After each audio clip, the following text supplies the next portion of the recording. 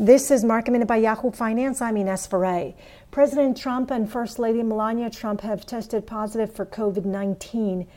President Trump is experiencing mild symptoms, according to White House officials.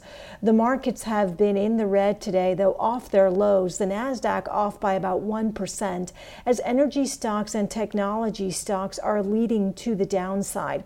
Tesla is under pressure despite a record quarterly delivery rate, delivering 139,300 vehicles last quarter. That's up 44% year over year, topping consensus estimates of around 130,000 vehicles.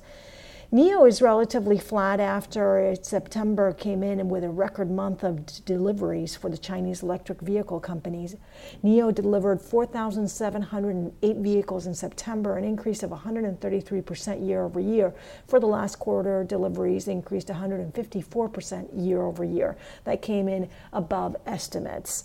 And Ford came out with sales numbers for the third quarter, outperforming its traditional car manufacturing peers. Sales declined 4.9% year over year. However, that's about half of the broader industry, coming in better than GM and Fiat Chrysler. For more Market Minute news, head to yahoofinance.com.